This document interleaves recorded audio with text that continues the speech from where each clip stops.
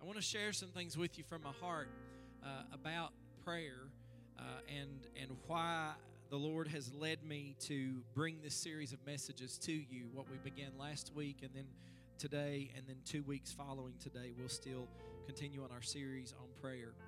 Prayer is one of the most foundational elements of Christianity.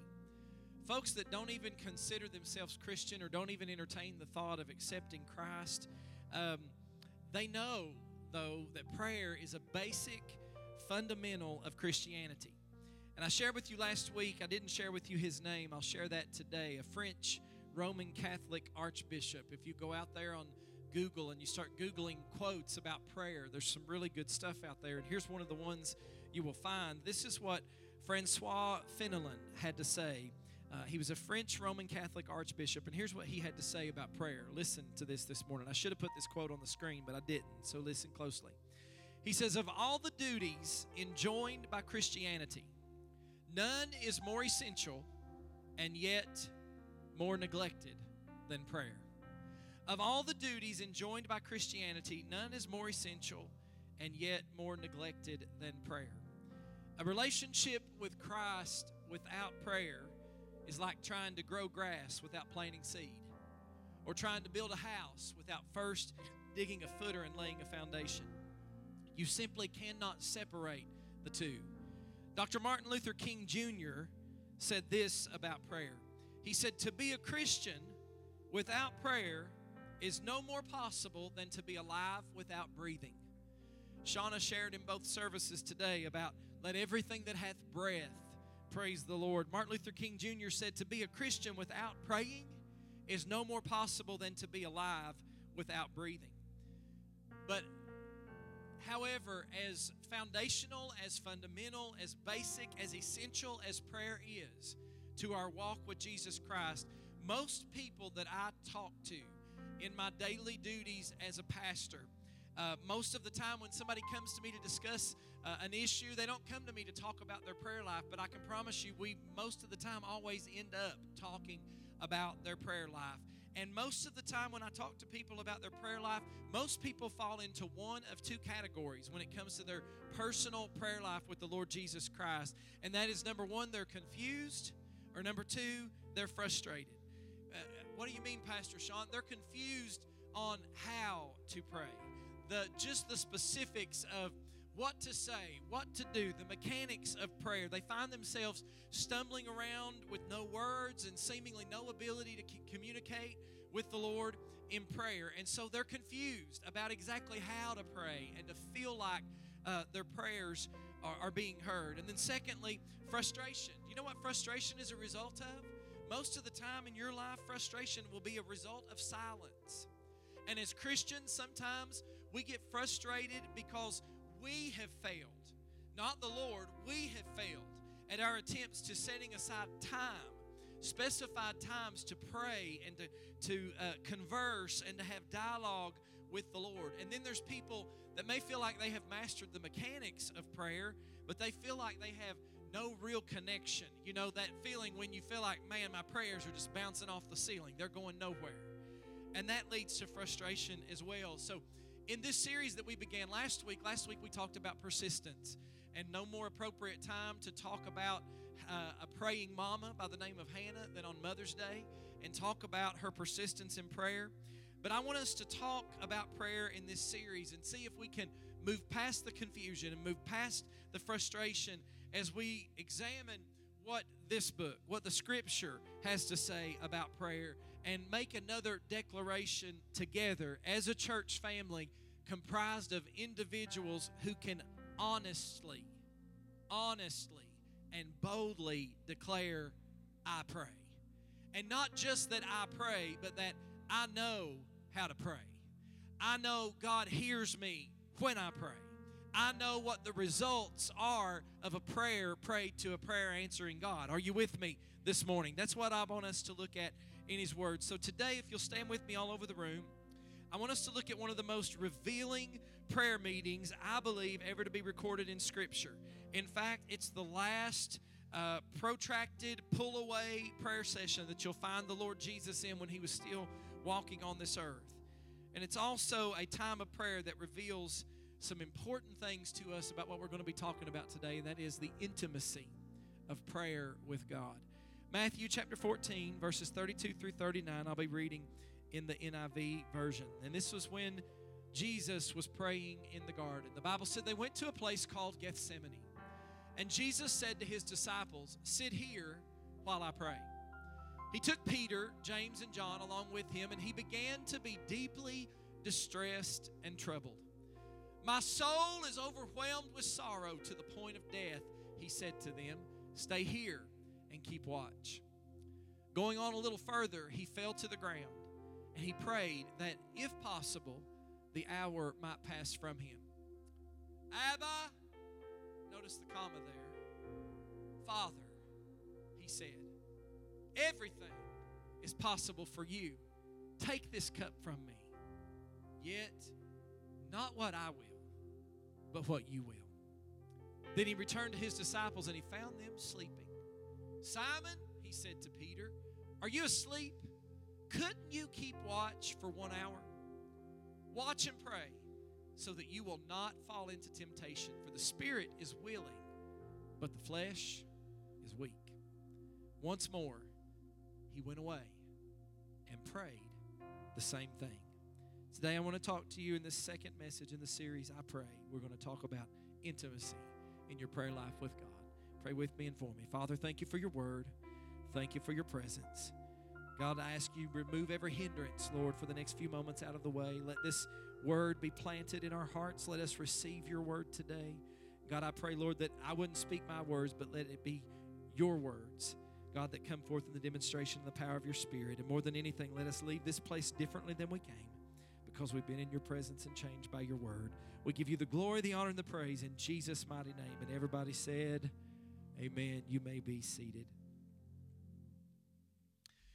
Just moments before the most painful and horrendous hours of his life, we find that Jesus himself takes time to pray. The most famous and often painted scene that you've seen many times of Jesus kneeling next to that rock, so burdened and so overwhelmed by what is about to happen and take place in his life that his sweat, you even see it depicted in the paintings, his sweat becomes great drops of blood, as the word says. And this whole scene teaches us three things I want to share with you this morning about the intimacy of prayer that we all need to know. So three things I want to share with you today. First of all is this: you are intimate with who you pray to. Let me say that again. You are intimate with who you pray to. I want you to notice, if they put verse 36 back up on the screen, I want you to hear the intimacy of this phrase. Jesus himself says, "Abba." There's a comma there. Then he says, "Father." The dictionary defines Abba as this. First of all, it says it's a noun. Everybody remembers from school that a noun is a person, a place, or a thing, right?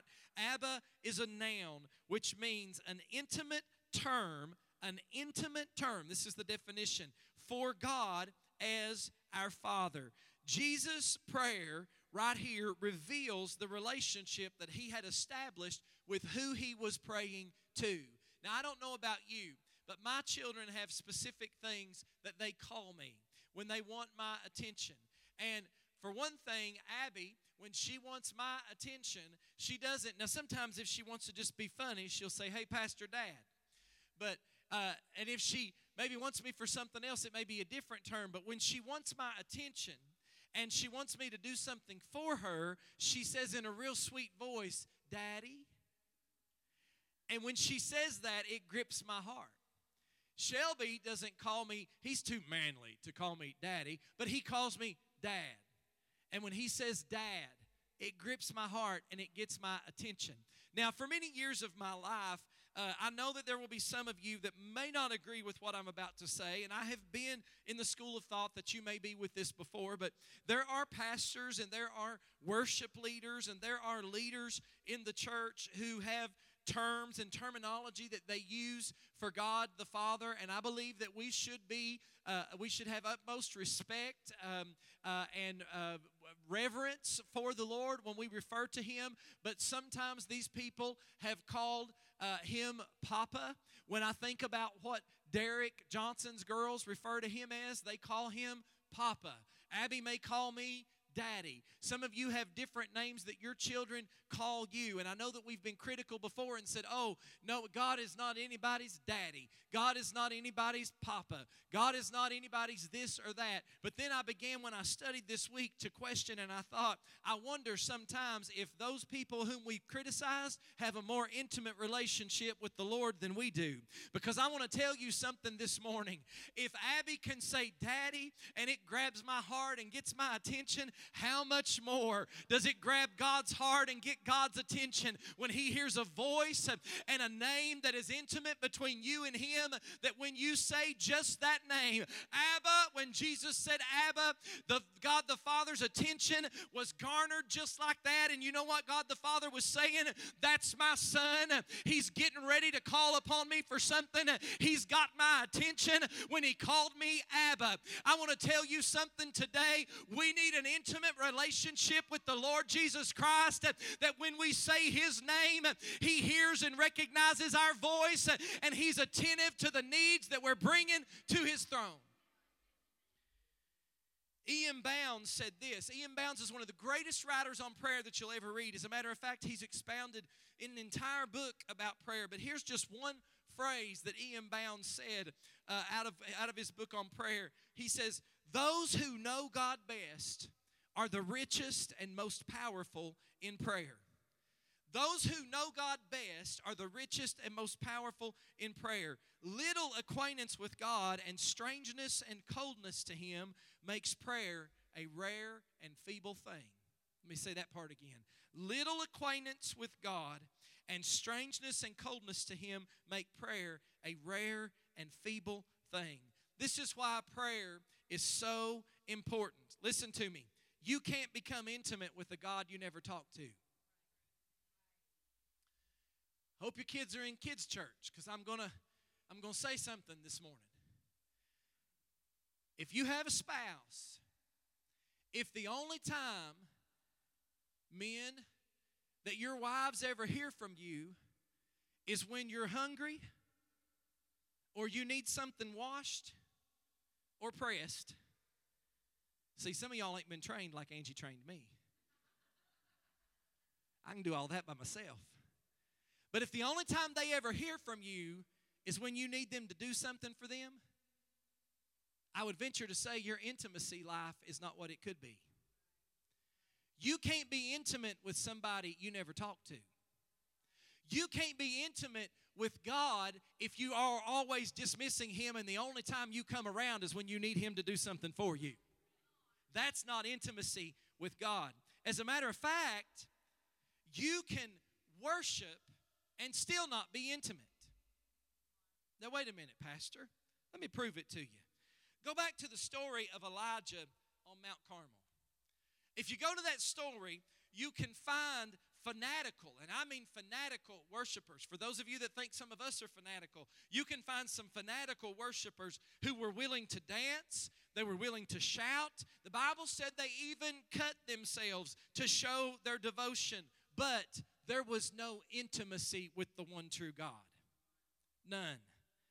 Elijah, who did not. Now here's for those of you that criticize the fact that other people don't worship the way you think they ought to. See, it goes both ways in the church. We do it both ways. Some people are just like, oh, all that's not necessary. All that stuff Pastor Sean does, that's just not necessary. Well, maybe it's not necessary for you, but it's necessary for me. So I'm not going to look back and say, oh, them sitting there like a knot on a log, that's just not necessary. Because here's what I read in the Bible that happened. Let me give you this example. Elijah, he had no overt acts of worship, no big open show, nothing that drawed attention to himself. Depending on which translation you read, all he did was say a 60-something word prayer. But when he did, it pressed in to the heart and the hands of God. Listen to me. 1 Kings chapter 18, verses 36 and 37. The word said, at the time of sacrifice, the prophet Elijah stepped forward, and what did he do? And prayed. He said, Lord, the God of Abraham, Isaac, and Israel, let it be known today that you are God in Israel, and that I am your servant and have done all these things at your command. Verse 37, he said, answer me, Lord, answer me, so that these people will know that you, Lord, are God, and that you are turning their hearts back again. See, he didn't do any kind of special showy act of worship. All he did was pray. But let me tell you something. Elijah had such an intimate relationship with God. He stood back and he watched everybody else do everything else in their own power, in their own strength, and in their own flesh. And then he stood back without a big show, without a big spectacle, and prayed about 60-something words. But when Elijah prayed and he said, answer me, Lord, answer me, so that these people will know that you are God and that you are turning their hearts back again. If you read the rest of the story, the Bible said right then, fire fell from heaven and consumed the sacrifice on the offering, and it even licked up the water that was in the trench. Why? Because God heard Elijah. When Elijah prayed, God recognized his voice, and when he said answer, God answered. That's intimacy in your prayer life with God. The amount of time that you spend in prayer dictates your intimacy level with God. Now, I do believe in special set-aside moments of prayer. I believe that we all need that. But I also believe that one of the most effective and overlooked types of prayer is the without ceasing prayer. How many knows what I'm talking about? It's those daily, moment by moment, minute by minute awareness and acknowledgement and recognition of God's presence that leads you into just a constant conversation about both the common things and the complex things of this life. Jesus himself practiced specific times of prayer. However, if you study the Word much, you'll also find that he had a conversational relationship with the Father. When he was at the tomb, standing at the tomb of a dear friend who had gone on to be with the Lord, he simply just began standing at that tomb to talk to God. When he was hanging on the cross, even suffering the pain and the anguish that he suffered, he simply just began, while hanging there suffering and dying, to just talk with the Father. While walking along the path, we read in another passage of Scripture, he just begins to talk to God. Jesus displayed daily moments of intimacy with the Lord. I think too many of us run from prayer. We discount the importance of prayer. And we separate prayer to be something for a special class of people that we want to refer to as prayer warriors. And some of us are convinced that we can never become disciplined in long, specified, secluded seasons of prayer. So since we miss the prayer meetings, we assume that we can't be prayer warriors ourselves. And in the frustrations, we miss out on opportunities for daily conversations with the Lord. See, the truth is, God just wants us to talk frequently and commonly to Him throughout the day. In your life, who is it that you're the most intimate with? I guarantee you it's those who you are in constant contact with. The person who calls you on the phone, maybe you don't have their number saved, but you know their voice so well. You don't have to ask who this is. The person with whom it's unnecessary to stop conversation and give background information because they've been so intimately involved in your life that they already know that information. The conversation is just a continuation of what you've already talked about. See, every time that Jesus returned to prayer after confronting his disciples, he simply hit the unpause button. Put that last verse, if you will, of our main passage of Scripture back up on the screen, Lauren. The very last verse said, once more, he went away and prayed the same thing. See, one verse prior to that, he was addressing the disciples, and then we read that he just hit the unpause button, and he came back to where he was, and he picked up where he had left off his conversation with the Lord. I want to ask you this morning, how often do we let what should be a pause button become a stop button? Because we aren't intimate enough with the Lord to pick up right where we left off. Are you constant in prayer to the point that you have your own personal Abba? You have your own personal call for the Lord. You're on a first-name basis. And you have a level of intimacy with God that's like family. Are you that way? Or when you pray, does it feel like you got to start all over from the beginning every single time? Nothing irks me anymore. I think I said this last week, but it bears repeating. Nothing irks me anymore than to go somewhere and be asked to be a part of some type of public service, and somebody who is asked to pray gets up and reads a printed prayer that they found somewhere on the internet. Nothing irks me anymore. God deserves more from me, or else I don't know Him well enough to talk to Him. Now, I'm not against typing out a prayer if you get asked to speak at a public place, but when you type out that prayer, it should be your prayer. It should be your words to God, and you should have a relationship with Him, that you know Him. Your intimacy level is not determined, folks, by prayer meetings. Your prayer intimacy level is not determined by prayer meetings. It's determined by your prayer lifestyle. Do you take God with you into your car? Do you take God with you into your job?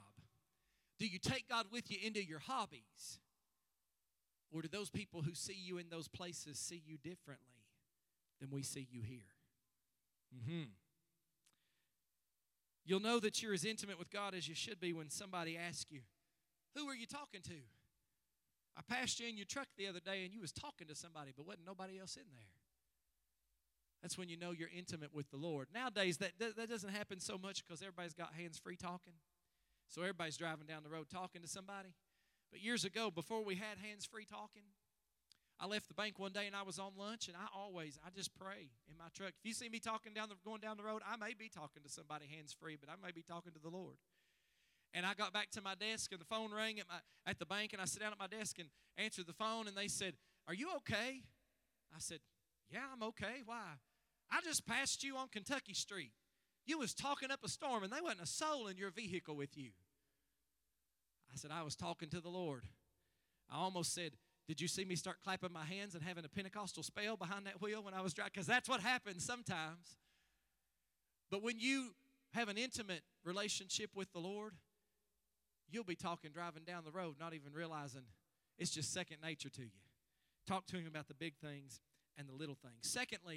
Firstly, you're intimate with who you pray to. Secondly, you're intimate with who you pray for. See, the truth is, our prayer list reveals a lot about us. It reveals who you're intimate with, because if you're intimate with somebody, you'll be compelled to pray for them. You'll be so intimately acquainted with their needs, with their pain, with their concerns, that you will pray for them. Your prayer list also reveals your heart and your compassion level. When you pray, do you only pray for you? Or do you pray for those that you're intimately involved with?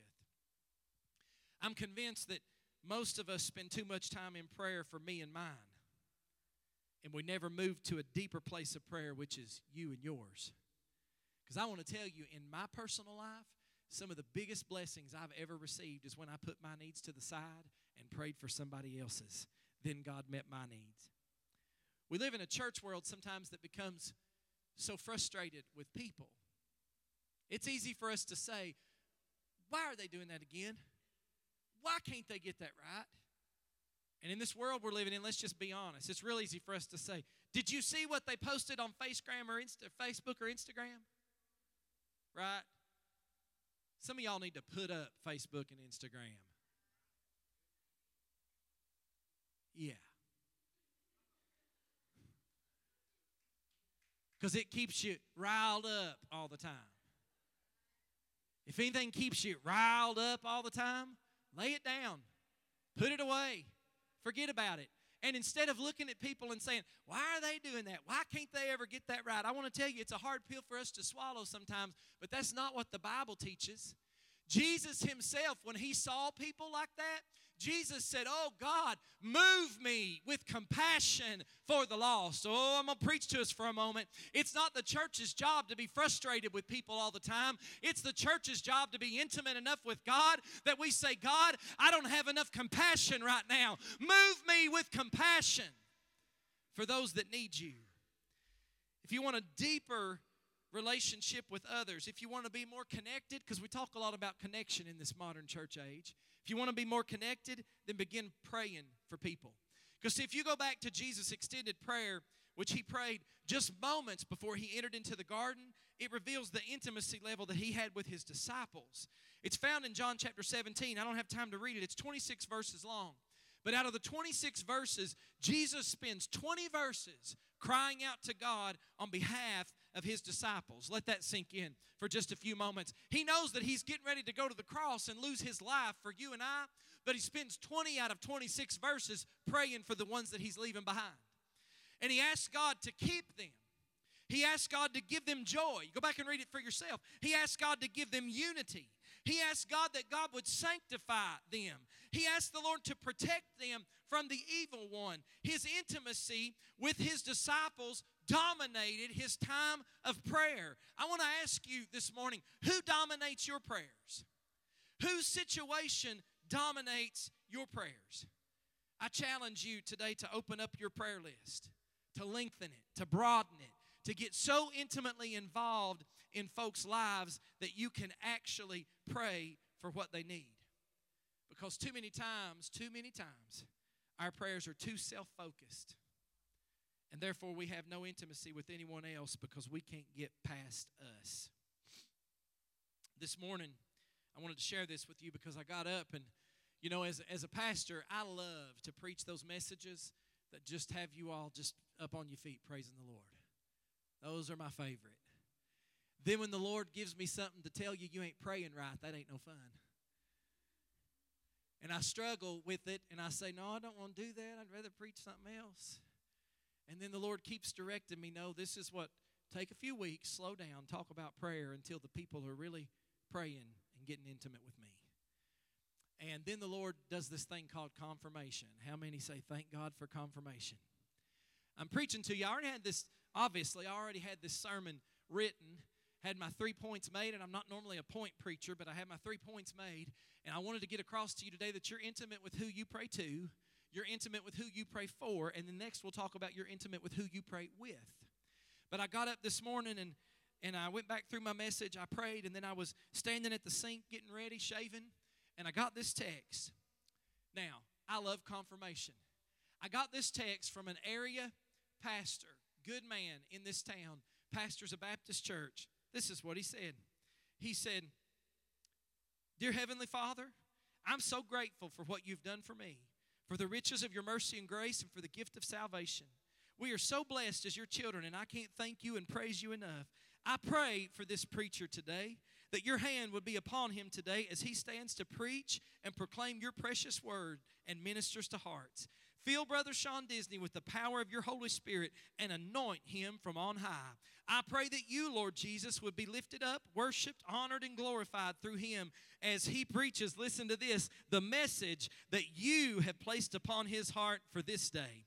May some lost soul be saved today and the saints refreshed, renewed, and revived in you. Meet every need that he and his wife may have and give to them the strength they stand in the need of for whatever they may face each day. Protect them, their families, and ministries from the enemy is my prayer this morning, and give them a service today like never before, that each would be beside themselves, saturated in you. In Jesus' name I pray, amen. And then I read that and I thought, well, praise the Lord. God knew the message that I had for today, and God hit a home run with point number 2. You're intimate with who you pray for. Thank God for a Baptist pastor in this town who woke up this morning at 7 o'clock with a burden for me on his heart, and God thought enough about me to send me a confirmation that this is my word that I've given to you to preach today. Tell the people they need to be more intimate in their prayer with me. Too many of our prayers are too self-focused, and therefore we don't achieve intimacy with God or anyone else because we can't get past us. Thirdly, you're intimate with who you pray with. I want you to stop and think about Jesus for just one moment this morning. Jesus, who was the Son of God. He had the ability to raise the dead.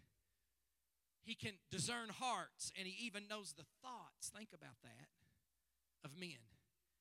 He was divinity in the flesh. He was ultimately divine.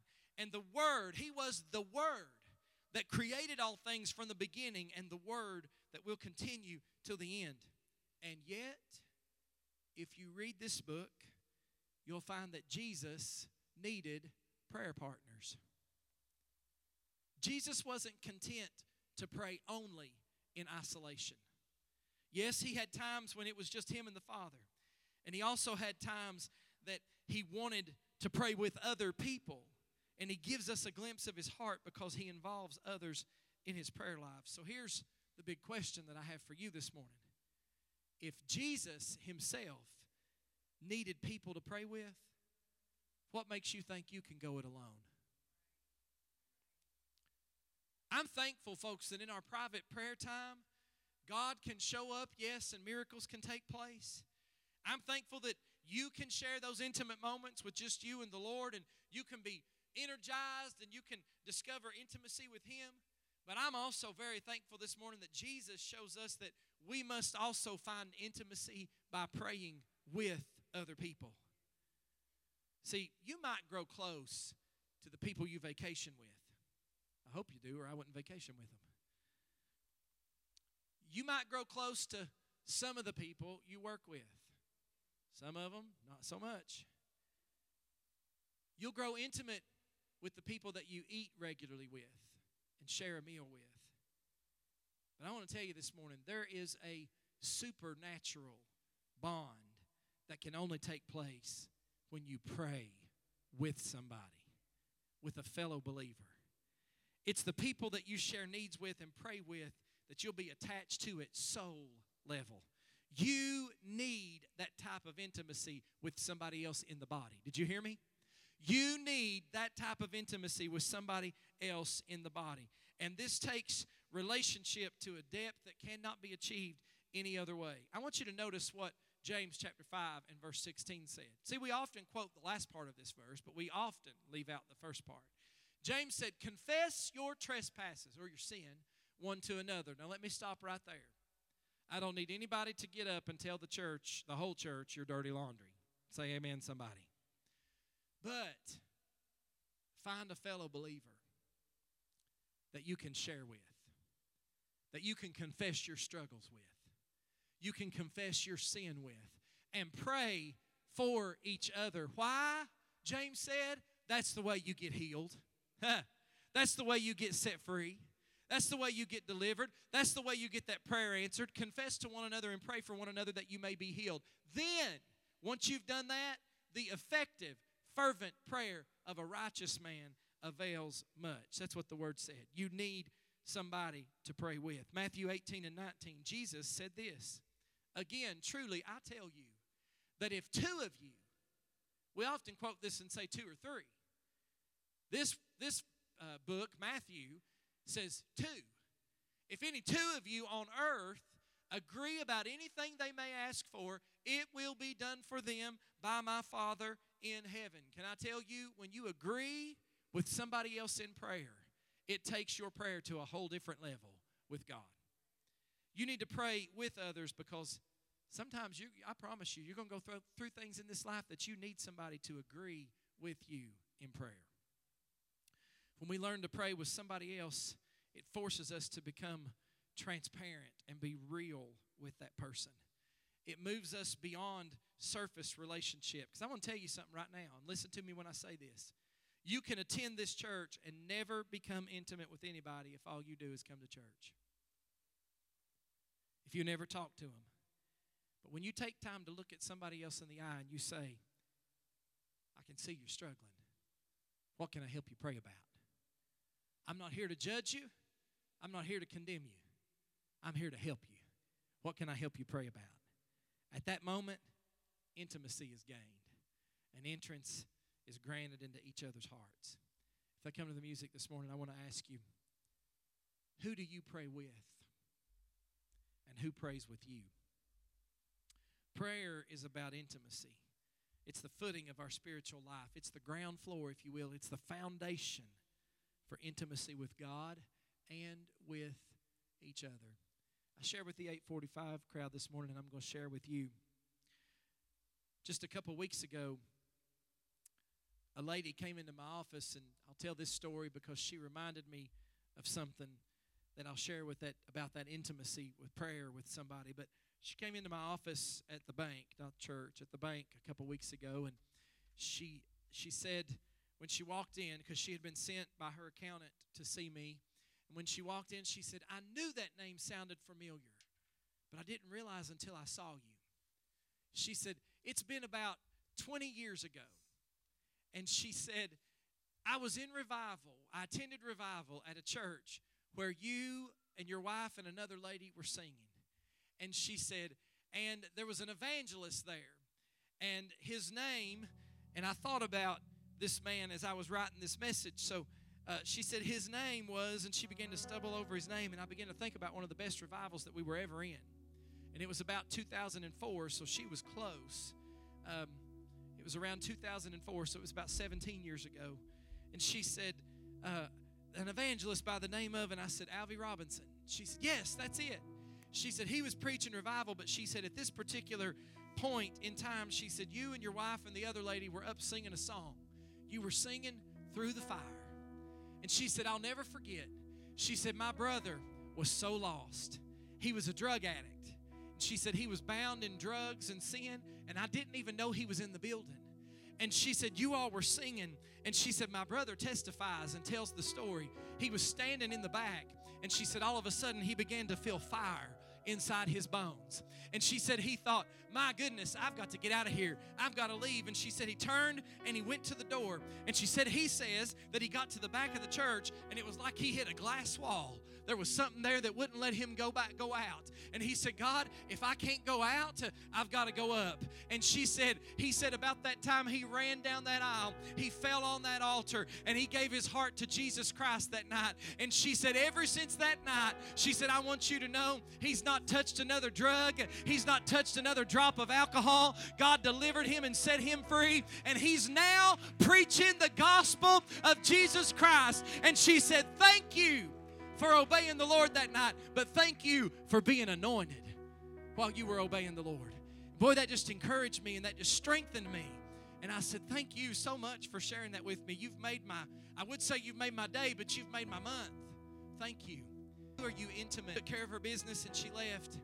When I was writing this sermon, thinking about who are you intimate in prayer with?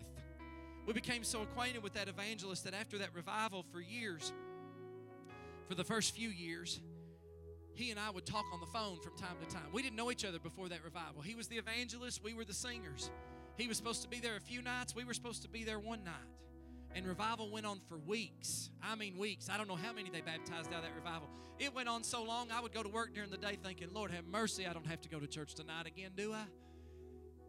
But I was grateful once I got there because of what God was doing. But it took my mind back, and I'm closing with this. Took my mind back to 2007 when I found myself in what is now St. Joseph, London, what was then Marymount Hospital, the old building up on the hill. I had a blood clot. Didn't know I had a health problem in the world. I had a blood clot in my left leg from the middle of my calf all the way up to my groin. I laid in that hospital for 6 days while they tried to dissolve that clot. Found out I had a blood clotting disorder that I now live with for the rest of my life and I'm medicated for, but then I had no clue. And 6 days in, after I laid there, the pants that I have on today are size 38. My left leg measured 36 inches in diameter at the top.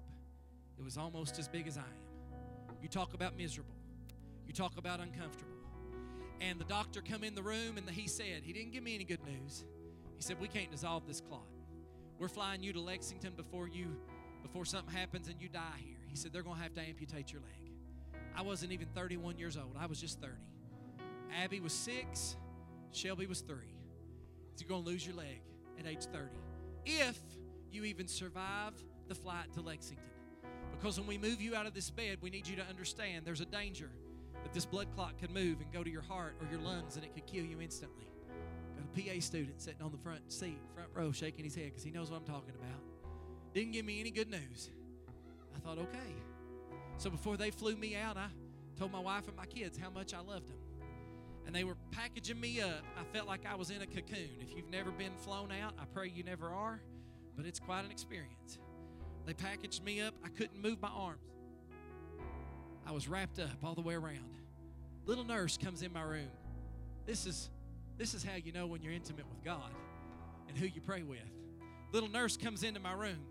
She says, Brother Sean, she said, I just knew that you needed prayer, and I know you're a Christian and a believer. And she said, I knew that you needed prayer. And she said, we're in revival at our church this week. And she said, I called the evangelist that's in revival. She said, I just got his number off of his card. She said, we're in revival at Pine Hill Holiness Church in Livingston.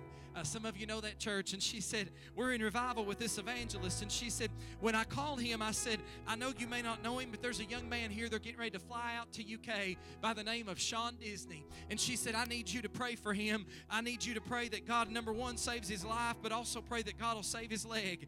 And she said, Sean, she come in carrying her phone. She said, I know you can't get the phone or anything, but she said, he says he knows you. And he says for me to give you the phone. I said, okay, who is it? She said, his name is Alvy Robinson.